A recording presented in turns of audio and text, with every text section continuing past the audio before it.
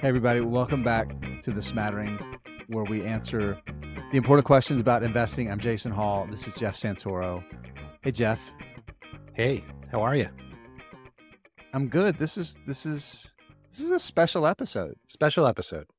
Even though it's our normal Saturday drop, this one's special because when everyone listens to this, we will literally be at the Berkshire Hathaway annual meeting in Omaha, Nebraska. We're going to see Uncle Warren and Uncle Charlie Munger. I don't know if he's an uncle. Well, we can't call him Uncle Charlie because that's a curveball. That's right. Yes. Right. So we're going to see Uncle Warren. We're going to see Charlie Munger. We will be at the meeting when most people listen to the podcast. So we decided we would do an episode called, Does Warren Buffett Even Matter? Because depending on what kind of market we're having, bull or bear, people seem to have strong opinions about Warren Buffett. So we're going to talk through some of that, have some fun with it in honor of the annual meeting. Yeah. And I guess we're kind of putting the lie to the name of this episode because, like you said, we're actually going to be there. So certainly Berkshire Hathaway is still a relevant company and Warren Buffett still matters. But I think the key to me is as we get into this, I want to say this before we do a little bit of housekeeping, Jeff, is that just like any other investor or CEO or public figure or historical figure, or however you want to frame it, a person who did things or said things that can have some sort of influence, it's important to put them within context, right? And I think that's what we're going to try to do when it comes to Warren Buffett here today. Yeah, we're going to try to add some context because he's a sort of a mythical creature in the world of investing and just in the world of business generally. So it'll be fun to talk through it. So real quick, some housekeeping. Stick around for the second half of this episode. We're going to do a very quick review of the Smatterfolio April and how our stocks in our portfolio did in our little contest here. But we're mostly going to talk about a decision Jason made recently and how it turned out. So that's the teaser. So stick around for that. But we want to, again, encourage everyone who's listening to give us a rating on the podcast app of your choice. If you are watching on the YouTube channel, subscribe, give us a review in there. It really helps us. It really helps people find the podcast, and we would be super appreciative of it. With that said, Jason, I want to start off by sharing a quick story about Warren Buffett, as I've experienced him over the past 3 years as like a new stock investor. So I've always obviously known who he is forever. And I've actually even been to Omaha, Nebraska once, although it was not to see Warren Buffett.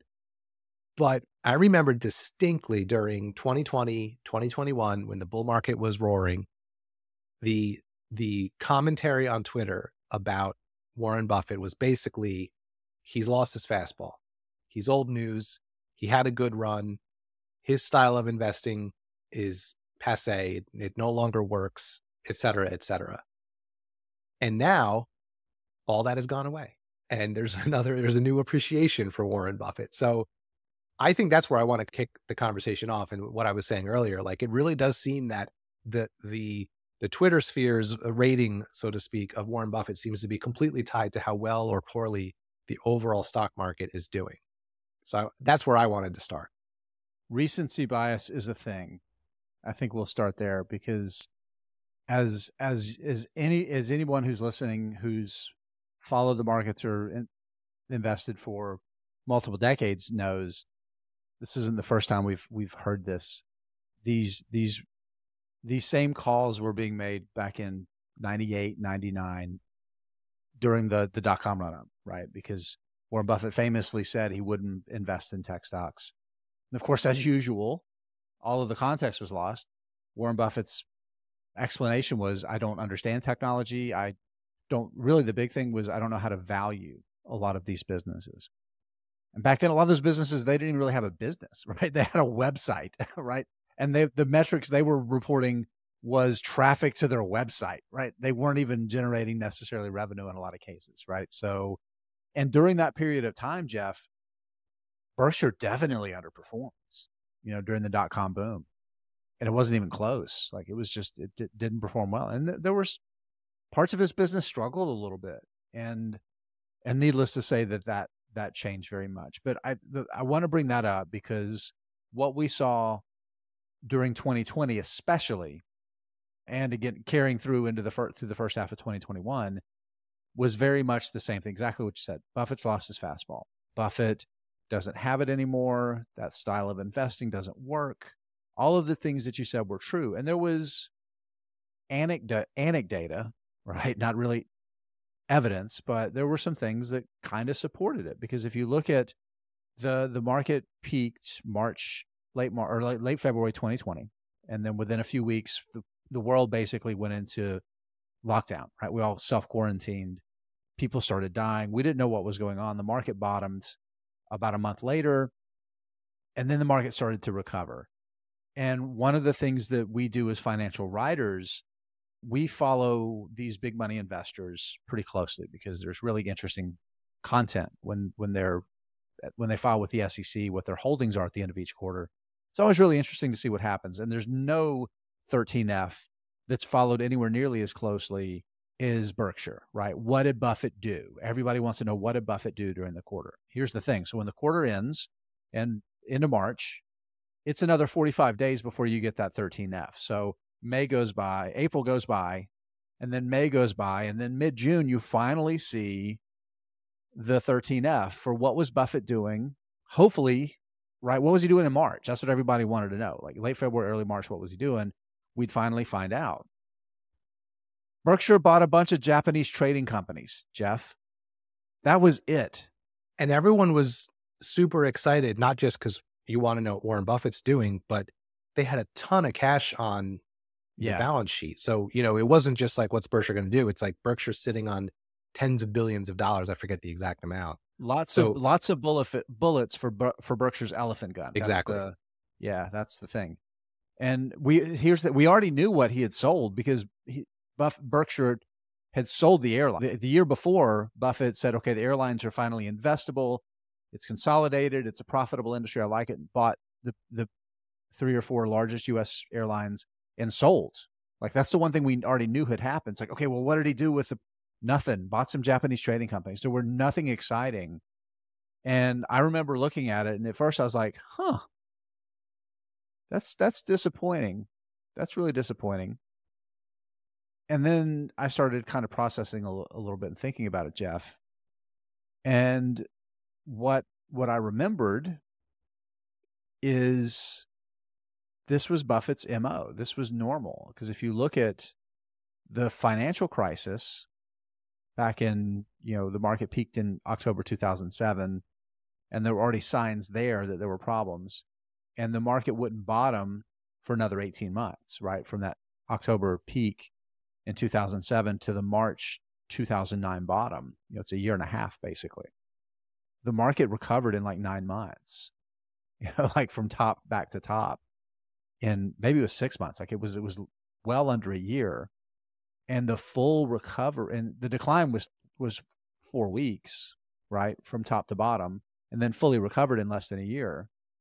The top to top period back in the financial crisis, we've talked about this before, was 5.5 years for the market to recover to that October high. Right. So he had a lot more time to think, to process, and I think that's what's, in my mind, one of the most remarkable things about Warren Buffett and his investing style and Berkshire's success is that he doesn't seem to ever do the quick market reaction thing. Like, I think we were all expecting when we got that 13F right after the COVID crash, he must have bought all these companies that were beat down. And it could have just been that he was never going to do that. It was always, here's my short list of things I'm looking at or thinking about.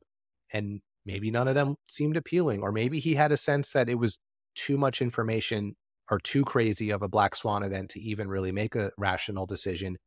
And you hear Buffett and Charlie Munger talk a lot about, you don't have to swing at every pitch. You only get, just the other day, Charlie Munger did an interview and said, in an investing career, you might only get 3 to 5 truly great moments to invest in a company. I mean, that over the course of their, they've been investing for 70, 80 years. So it just shows like the patience. I think I wasn't investing.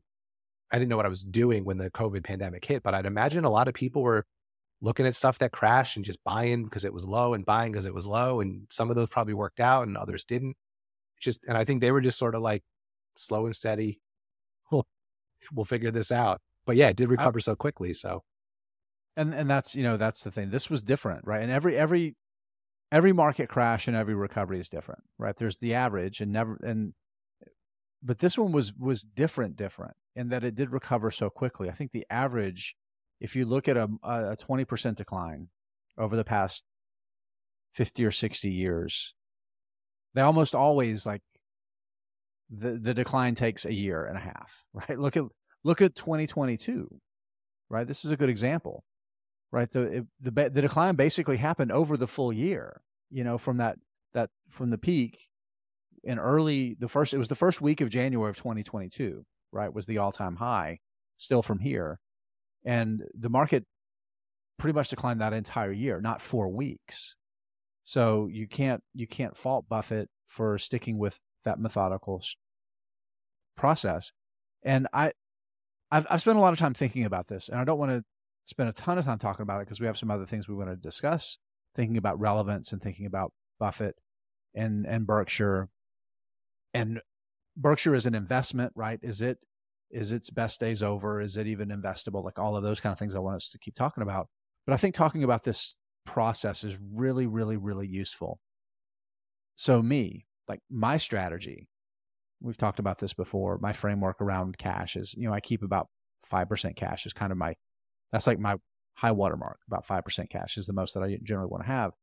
If the market falls 20%, I'm going to spend half that cash. I'm going to deploy it. Right? If the market continues to fall, I'm going to take half of whatever cash I've got left. I'm going to deploy that too. And I'm a little mad that Uncle Warren didn't adopt my strategy, that it didn't deploy half of Berkshire's cash when the market fell that quickly. But then I think it's important to not let hindsight bias blind us too much, just looking at a line on a chart and ignore what was going on in the world in April of 2020. We didn't have all of, there was a little bit of, like, the beginning of the conversation around financial support, right? We saw the largest layoffs in American history in March, right? The unemployment rate skyrocketed when every bar and retailer and restaurant in the country basically closed down and laid off all of their workers. It was remarkable what happened. And we did not know about this unprecedented financial support that not just the U.S. government, but that around the world, the governments were going to provide, that would prevent this from being the biggest banking crisis, maybe the second biggest banking crisis after the great financial crisis. And it makes sense that Berkshire would have sat back, because banks have always been an area that Buffett has been very countercyclical about. Again, making some pretty substantial investments in Bank of America back during the financial crisis turned out to be a massive winning investment for Berkshire investors, right? And it made sense that Buffett was going to sit back and really start thinking, what are the implications of what we're going through, and not be in such a rush to deploy capital. Because the funny thing was that Buffett was kind of like the savior for a lot of businesses back then. You mentioned Bank of America. That investment probably I wouldn't say it saved Bank of America. Like, the money didn't necessarily save Bank of America, but having Warren Buffett's stamp of approval and his confidence in it was massively valuable. Of course, he got a song on I think it was warrants that he got that were paying a really good yield, and the cost basis to convert those warrants to common shares was crazy cheap. But he did the same thing for Harley Davidson, right? Got some preferred share. Maybe I can't remember if they're warrants or preferred shares, but really saved. Harley Davidson probably would have gone bankrupt if not for that Berkshire investment. And the federal governments did all of that saving this time around, and there weren't any of those opportunities, right, to be the white knight and make a big profit as the white knight this time around. And I think that's where we talk a lot about, we're always fighting the last battle. And I think investors were expecting, there's a big crisis in the market, Warren Buffett will do something. And look, we don't know exactly what he was thinking, but what I do think is worth remembering is the time frame from market bottom to when we saw the first legislation with the stimulus and all that. I mean, it was pretty quick. Like, Congress passed that first CARES Act I don't remember exactly It when, was in but April. Yeah, it was yeah, in it was April. weeks after the market bottomed. And so it could just be that by the time, you know, Warren and Berkshire started to think through like, what could we possibly do? It's like, oh, wait a minute, hold on. Look what the government's doing. Let's pump our brakes, you know? So Yep. and that's where I think the reaction or lack of action from Berkshire Hathaway and Warren Buffett after the COVID crash is different than previous crashes because it was so quick and the recovery from the government was so substantial. That changes the calculus. So one of the things that resonated with me as we were talking through like this episode was the whole idea of Berkshire being viewed as an out of date investment, but when the market's running up, but now everyone's kind of looking at it again as like a place to go for safety. And I wanted to know what your thoughts were on that aspect of it, because the thing I keep thinking about, and I think at one point either Warren or Charlie said, Berkshire won't overperform in a bull market, but that's not why you own it. You own it so that it's ballast in your portfolio for the 2022s that come along. So that's what I've been thinking a lot about. That's why you want to have Berkshire Hathaway in your portfolio, because it will be there when the market isn't going up every single day for a straight year. Buffett's been telling us for a long time that it's going to be harder for Berkshire to be that outperformer in a sustained bull market because of exactly that reason. That it's a more stable business, right? And it's harder. This is a big thing he's talked about. It's harder to find those. This is a company with a $500 billion plus. Was it over $600 billion in market cap now? It's harder to find those needle moving acquisitions that are going to generate strong per share, cash flow growth for investors. And that's the reality. But again, the flip side of it is it's a business that through the full cycle is going to be less volatile, right? Like you said, ballast, I think, is a good way to think about it. But it's generally going to outperform when things are less certain, because again, the realities of having you can go to Berkshire and it's going to be a source of financial strength. They're the ones that are going to have cash when nobody else does. There's a lot of value to that, right? And it's a lot of potential to generate outsized returns. And it's played out, Jeff. So if you look at Berkshire from that peak, let's say that February 21st peak, when the market, the pre-crash, the pre-COVID peak, Berkshire stock is up 47%. The S&P 500, this is total returns, the dividends included, is up 31%. So that's a solid outperformance. That's nearly 50% higher returns than the S&P from that pre-crash peak. Now, here's the funny thing about it. If you look at it from the bottom, March 23rd, 2023.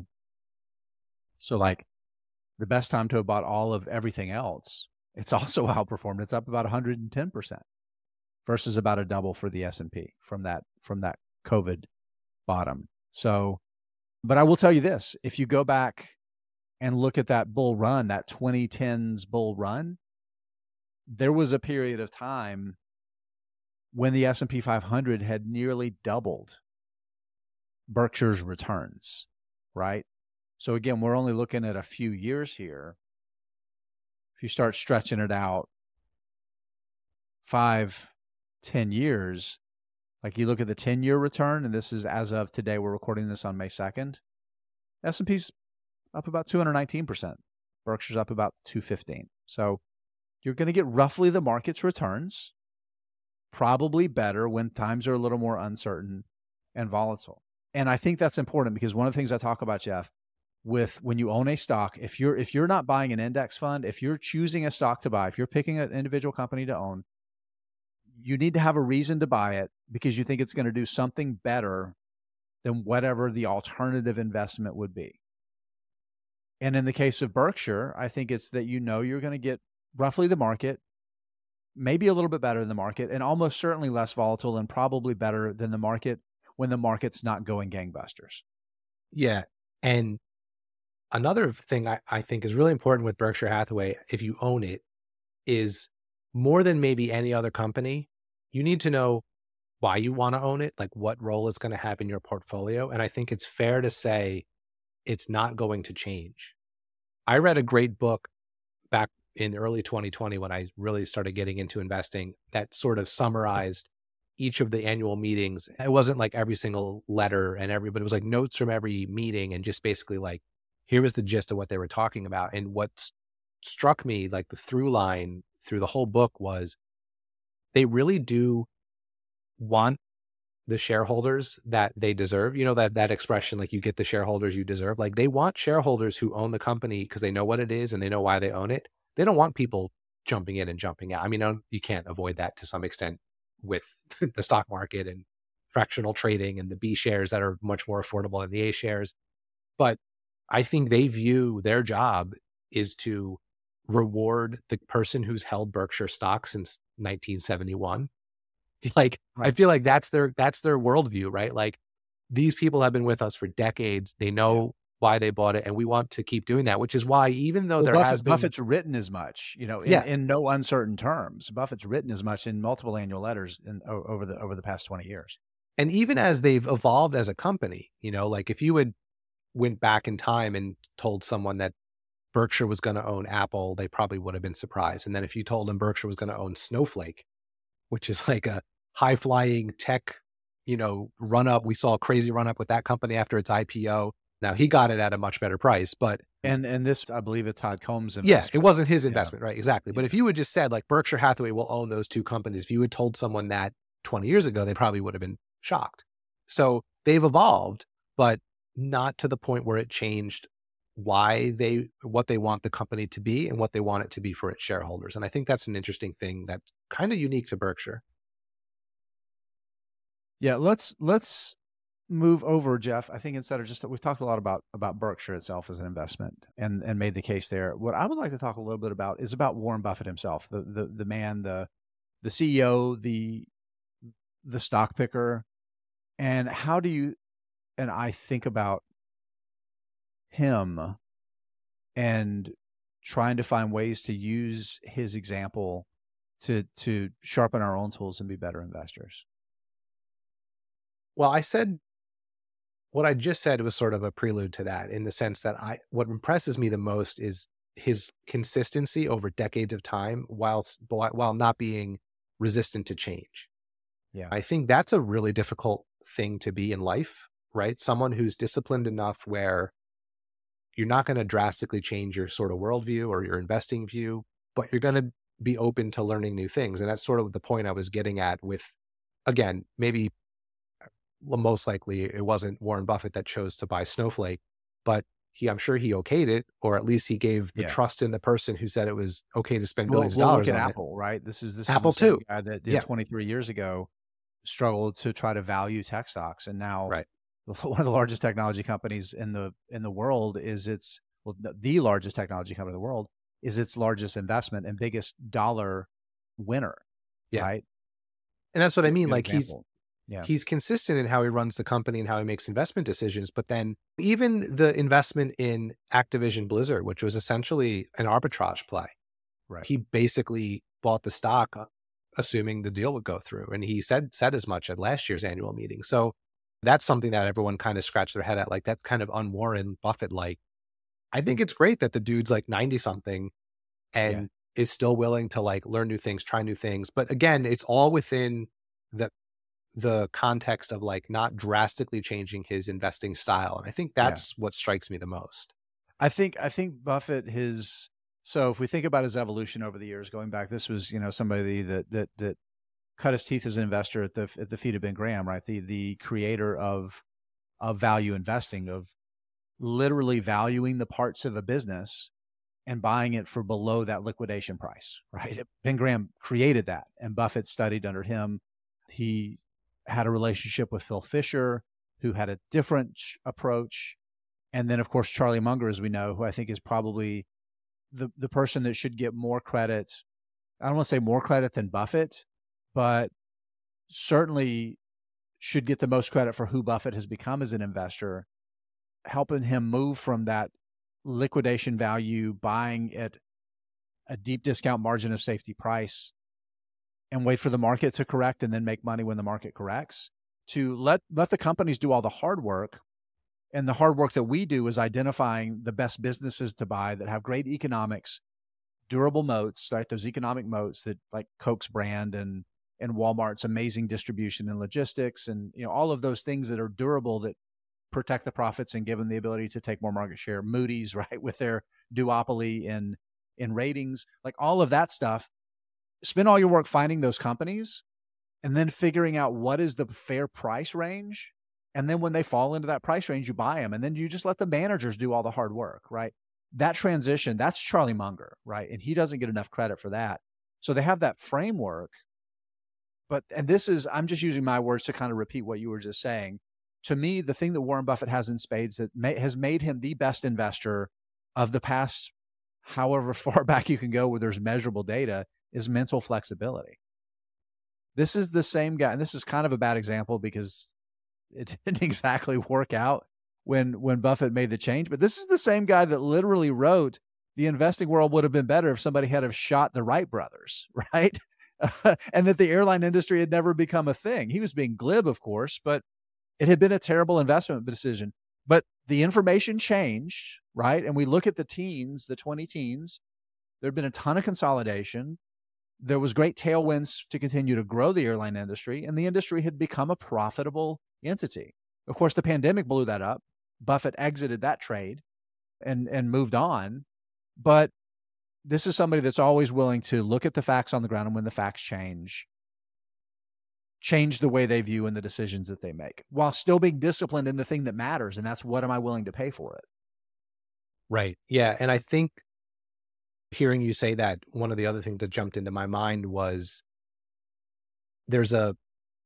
for someone who's had the success he has had and has the track record he has, it's remarkable how much humility he continues to show. I've never heard him once brag about a trade. In fact, I've probably heard him talk more about the mistakes they've made versus, there's a little bit of humble brags in some of his letters. This investment turned out to this way for us, but he talks a lot about, yep, I was wrong on that. I made a mistake on that. So that's one thing that I think is also worth adding on to what you just said. And then the other thing, when you say about flexible thinking, there's also like one constant through line that I think he's referenced in, if not every annual meeting and every annual letter, probably most of them that I've seen. He's completely convinced that there's no better thing than capitalism in America.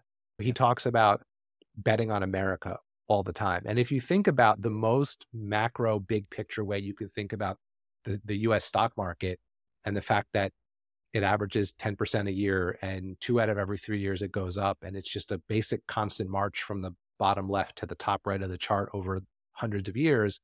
Yeah, and That's a bet on American capitalism. Economic value, right? At its core, it's the creation of economic value. And it just, I love the fact that, like, if you were, in my opinion, if you distill his investment philosophy down to one thing, it's basically like, buy great companies because America's awesome and it will continue to grow and you'll become rich. Like, it's basically that. It's like, bet on America. He says it just like that all the time. Bet on America, bet on America. And I just think that's it's so easy to get lost in the minutia of the weeds and, cash flows and net income and earnings. But at the highest level, it's basically like, buy great American businesses and watch them grow. So why is he betting on Japan, Jeff? Seems like he's just betting on Japan lately. It's a good point. I take back everything I just said. Okay, that's all I was going for. No, I love that. Let's one more thing I want to do here before we move into our B segment is, I thought this would be a fun game to play. Berkshire's gotten so gigantic. It can't buy everything that we think that Buffett would want to buy. He's actually said in the past that if he was managing $1 million, he would be able to crush the market, right? Because the abilities that he has, and would have so much more optionality of what he could buy.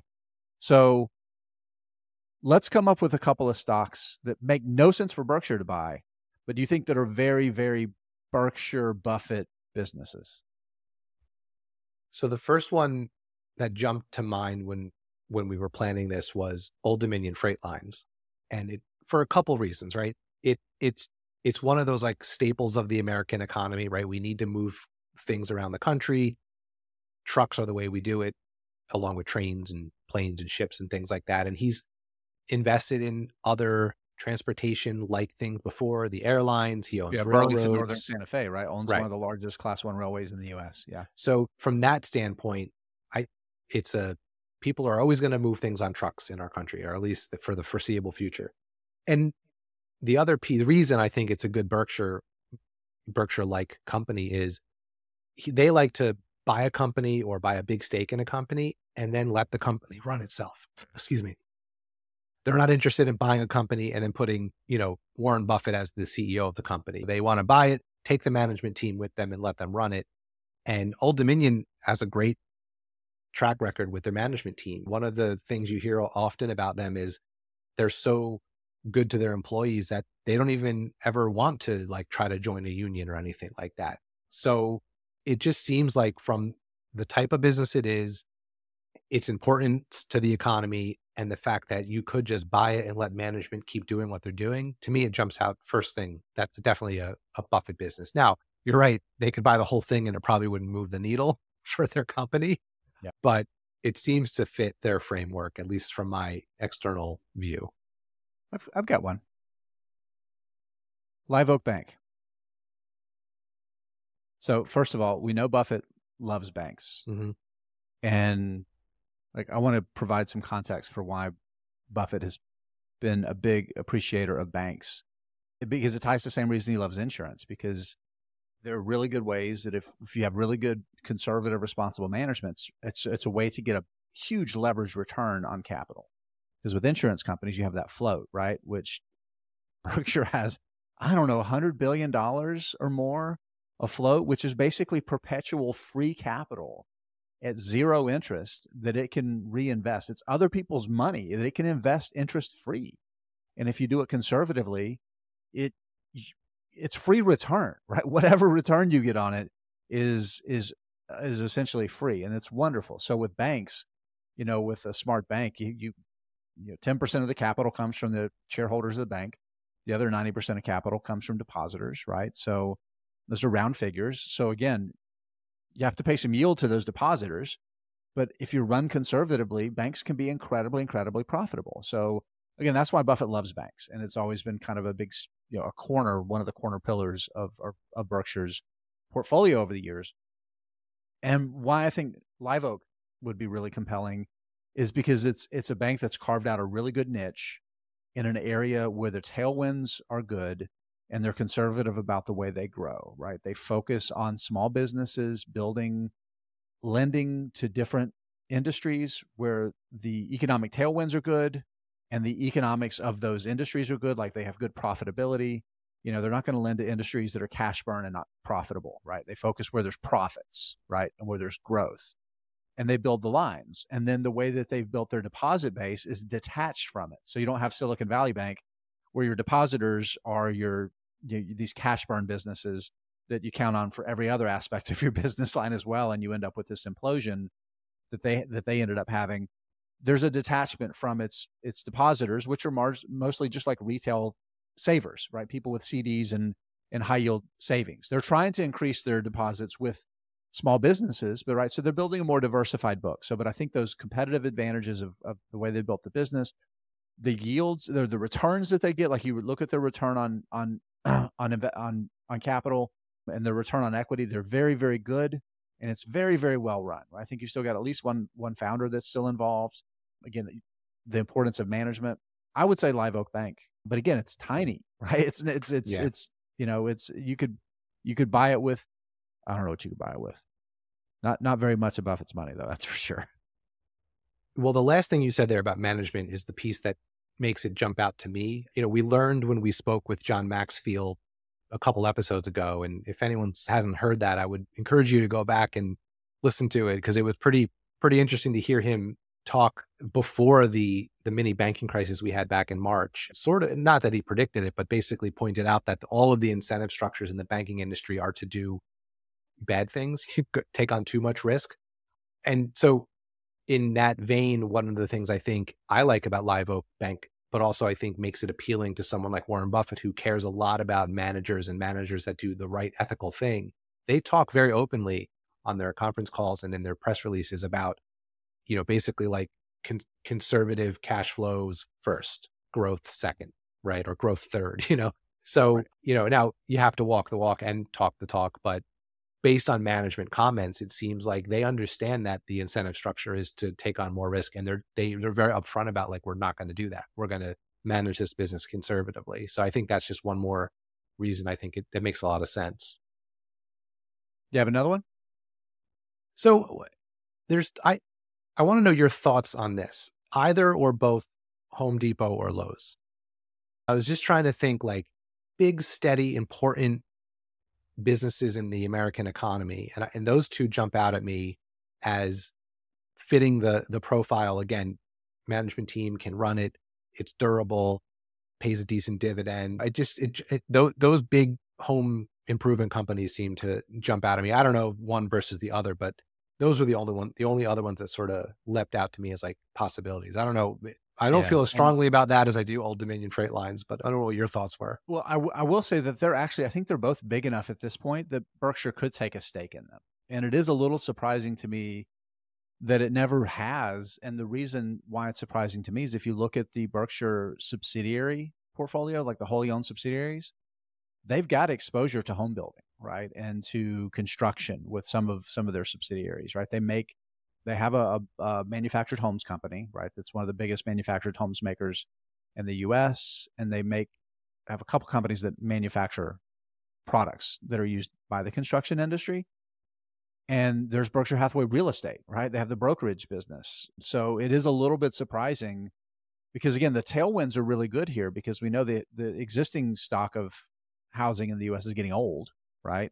And so there's a lot of DIY and contractor money that's going to flow through these retailers, right? As people have to spend money on the home that they have to improve it, remodel it, expand it, right? Interest rates haven't gone up. People are going to spend money on their house because they can't afford to buy that move up house, right? So all of those things. And then the realities that there's just not enough housing inventory out there, right? So it is a little surprising to me and that he's never considered either one because they've both also been like their economics, their returns are wonderful.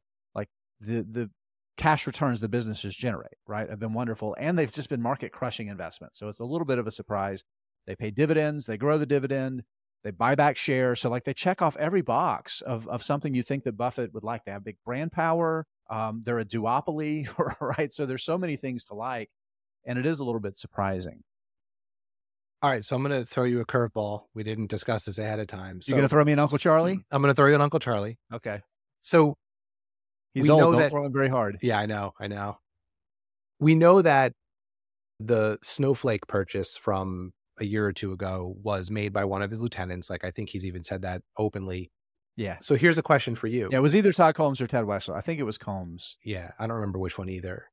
So what is the SaaS tech stock or, true tech stock that a la Snowflake that would surprise you the least if you found out at the next 13F that Berkshire Hathaway took a stake in?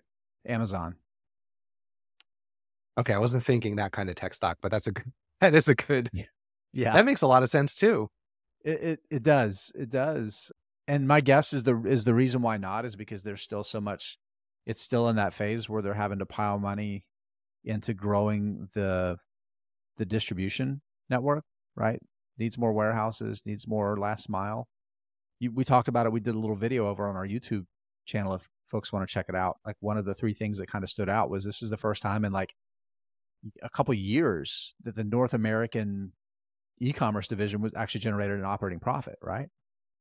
Yeah, it had gone back to, I think it was Q3 of 21 was the last time that it had an positive operating profit for that segment. Yeah.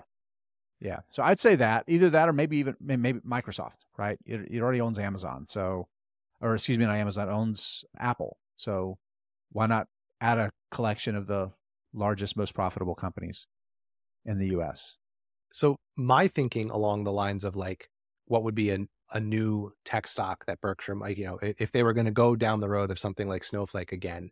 And this is interesting to think about, I think, because we know at some point, Buffett and Munger aren't going to be making the decisions. And they've already named Greg Abel as the next CEO. Like they've made that succession plan known. But what about one of the cybersecurity companies? In terms of, if you're just thinking the pure tech space, it's hard to find another part of that industry, a part of that sector that has more tailwinds behind it than something like cybersecurity. And that may be sort of out of the circle of competence of Warren and Charlie. But I do wonder if, whether it's CrowdStrike or Zscaler or Fortinet or one of those big cybersecurity names, I wonder if one of those could be on their radar, especially if down the road they're able to, the ones that are still burning cash and not profitable are able to kind of work that piece out. I do wonder if that's a part of the tech space that they could have interest in maybe down the road. And that's one of the reasons I think Microsoft might be one of those companies, because they have because it's already there. It's there, right? Yeah. And this is as much as IBM was a mistake, the mistake that Buffett made buying it 7 or 8 years ago, right? IBM or Microsoft checks off all the boxes about relevancy that IBM did not have. So I'm going to go back to this is the last one, and then we'll take a little break here, Jeff. But I'm going to go back to that construction housing business, and I think a very Buffett business to me that is just way too small for Berkshire to buy any of his Meritage homes. It's a home builder. So again, we've talked about it owns a large manufactured housing business. It owns those companies that make construction products.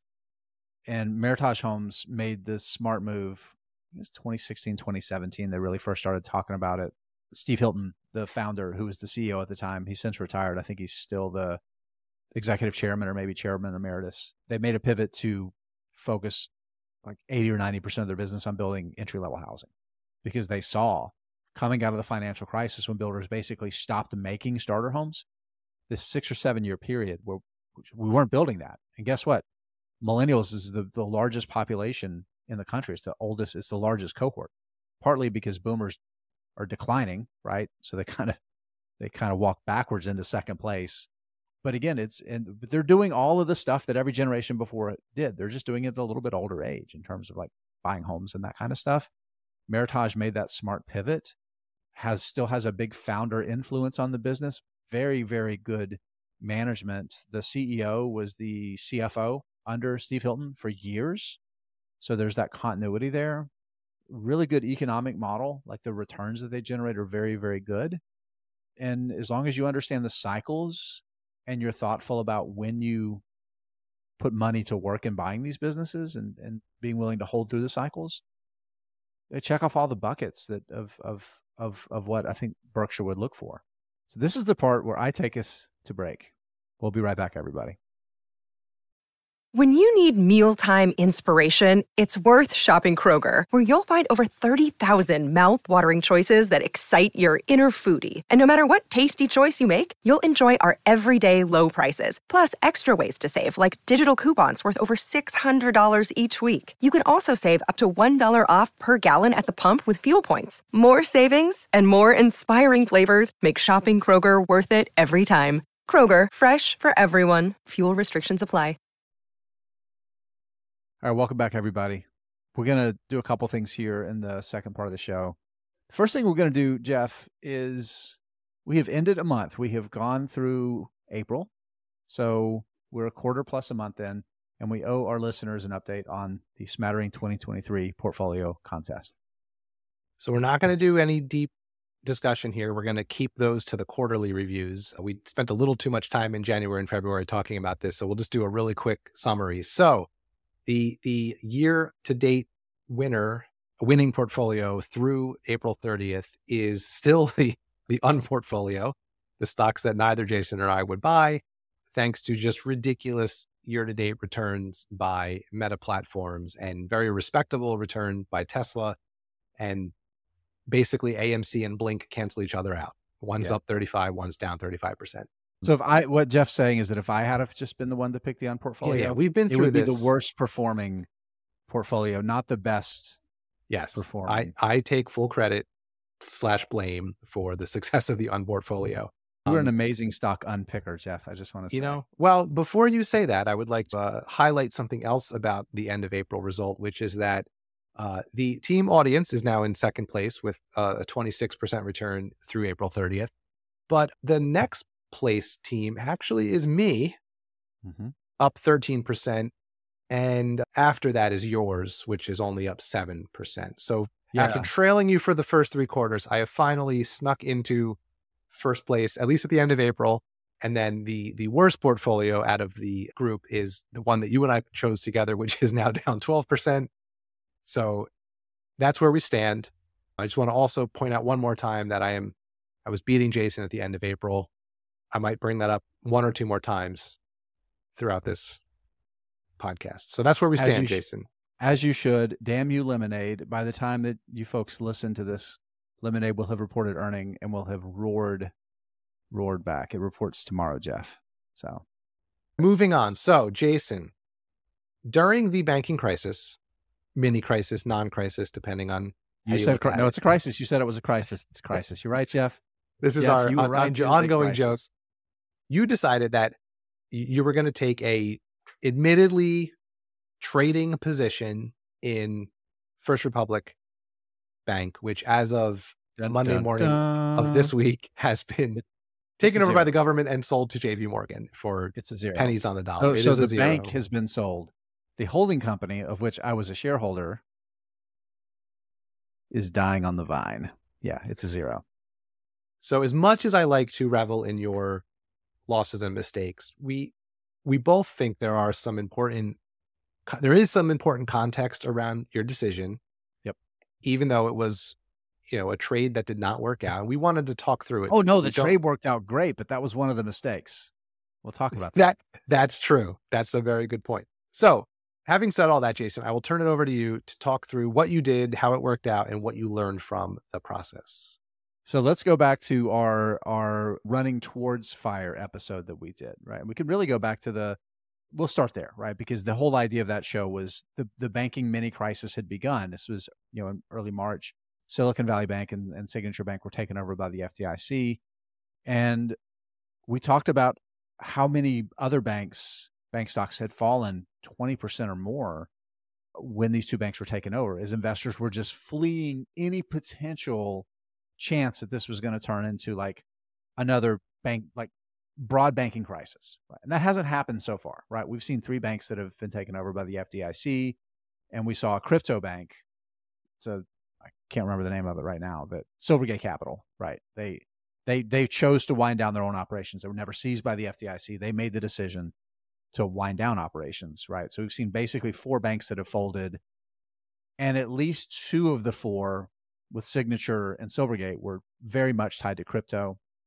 So anyway, the point is we saw all of this happening. A lot of bank stocks were falling, and First Republic kind of got looped in with Silicon Valley Bank as being highly likely to be in trouble, and for 2 reasons. Number one, like Silicon Valley Bank, the vast majority of its deposits were above that $250,000 FDIC insured limit. Now, the difference is that its depositors were not startups burning through cash. So First Republic's model was a very high-touch wealth management, catering to wealthy clients, right? That's what they were doing. So successful business owners, like I think 2% of their clients were tech companies or, entrepreneurs that were part of technology. It was a very small part of the mix, right? So they had built this really great franchise, right? That was really high touch and that was really appealing to high net wealth clients. So anyway, the point is that you still had this more than 2/3 of its deposits that were uninsured, and it had made the same mistake that Silicon Valley Bank did in acquiring a ton of really low yielding mortgage-backed securities in 2020 and 2021 that were yielding less than you could get in a 30-day treasury, right? So it had high-risk, long-dated assets, and its short-dated liabilities were going to be a problem if there was a loss of confidence in this bank.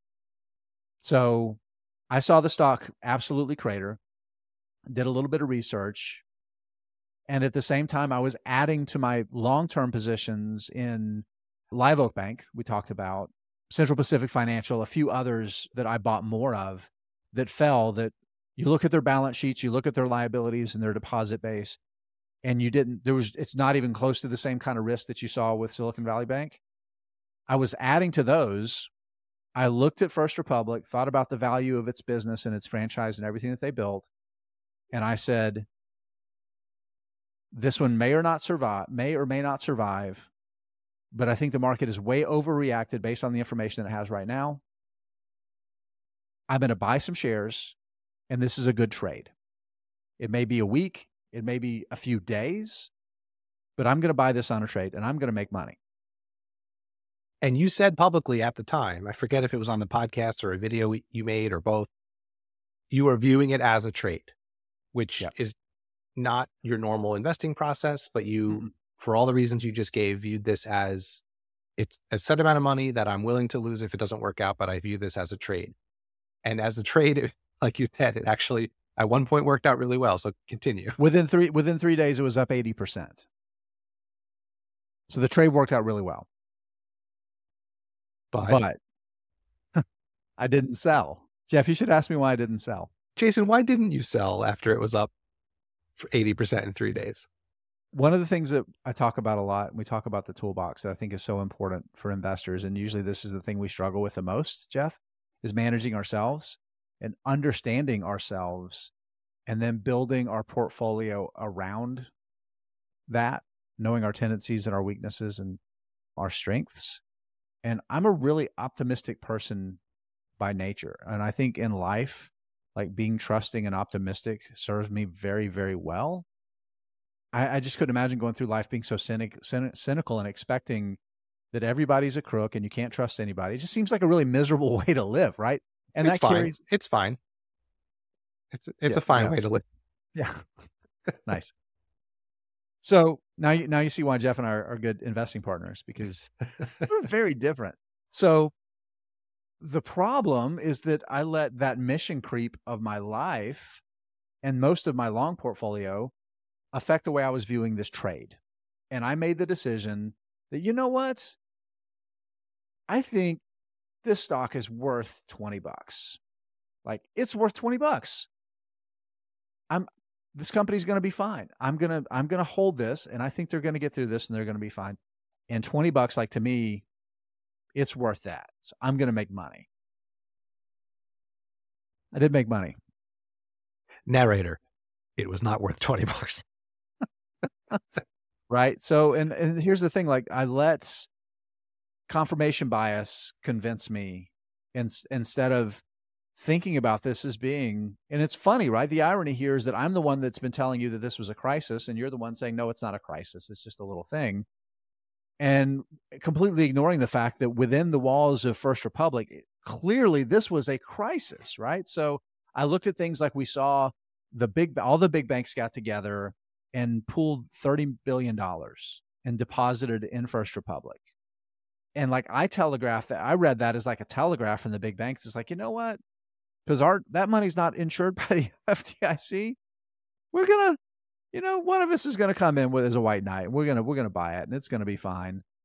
And I kind of let it ride. And I frankly, I wasn't paying a lot of attention to it over the past month or so. I knew earnings was coming up and I'm like, you know what? Well, hopefully we'll find out things have kind of stabilized. And then, Jeff, they reported that their deposits fell $100 billion. And that's after the $30 billion that they got, if I'm correct. Yeah, no, that's $100 billion. Yeah, exactly. That's the $100 billion. Right. So here's the thing. At the end of the day, what JP Morgan ended up acquiring was a bank with $62 billion of deposits. It had almost a couple $100 billion of deposits, at the beginning of the year. Right. So a lot of those customers left. So that sticky relationship in banking, it doesn't matter if people are afraid their money's going to evaporate. And even everything that the FDIC did to backstop Signature Bank and Silicon Valley Bank's deposits above those insured limits, even the $30 billion that the biggest banks deposited and said, we're going to put it at risk right alongside every other depositor, that wasn't enough to instill confidence. I ignored all of that stuff, Jeff, And I let a perfectly good trade turn into a loss. So I applaud you for publicly talking through that. And it's one of the things that I think you and I agree that we want to see more of out in the financial world is people talking about their mistakes. We even alluded to the fact that one of the things we admire about Warren Buffett, we Yeah. talked about earlier, is the fact that he is very open about, bad trades they've made. But I guess my question for you is, so this one's done, right? It's gone. It's a zero. Yeah. You lost that money. But did it, other than don't let trades turn into long positions, did it teach you anything else about if you ever try something like this again, or any other trades you or purchases or sales you made in your portfolio tied to this whole banking situation? Did it teach any other lessons for you? Yeah, a couple. So I want to highlight that that one main thing again is that if I have had any sense and just had been disciplined just to let it be a trade, even if my thought process about the potential long-term investability was changing, I should have exited the trade, made money, and then continued to learn and watch instead of making the mistake that I did of in midstream turning it into something else. And that was certainly a mistake. But some things that it's emphasized for me that I think are really important. We just did the episode Running Away from Fire, where we talked about last week, we talked about people running into these blue chips and now overpaying, and right, it's probably going to hurt people's performance because they're paying way too much for perfectly good companies. And that's going to hurt returns, right? Just as much as losing money can hurt too.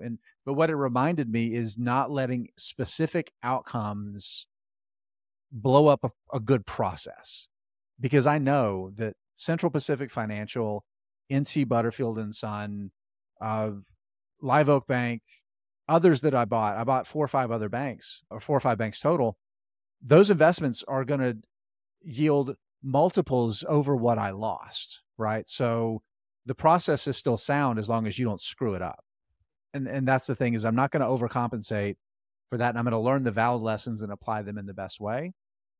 And the last thing, the lesson that it emphasized for me is sometimes I think we make these mistakes of looking at these little bets we make. And again, this was for me, based on my portfolio, it was a little bit, maybe it's, and you have to find that number for you, whether it's 100, 1,000, 10,000, 10, whatever the dollar number is that you can be like, you know what? I'm going to play a little bit of risk here. I'm going to make more of a bet. I'm going to speculate. And if I lose that number, it won't affect my life in any way. Sometimes it's okay if you do a few of those, but if you do 50 of those or 5 or whatever the number is, all of a sudden the number becomes meaningful, and it can lead to massive underperformance of your entire wealth building strategy over time. So one of the little tricks that I've kind of developed about thinking about it is not thinking about that $1,000 or whatever number, that $1,000 that I'm going to invest today, that's in my 401k that I'm going to play a little bit of risk with.